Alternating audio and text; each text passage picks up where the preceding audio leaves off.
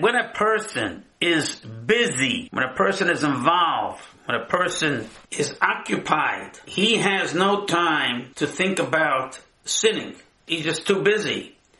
The only time that sin has a place in the human mind is an empty mind. Habatolo mevi lidei zimo. That when a person is idle, he is not occupied, so it causes him to have inappropriate thoughts. If a mind is empty, the Satan, the Yetzer Hara, the evil inclination, has a place to rest. But if you don't give him any place, then he leaves you alone, so to say.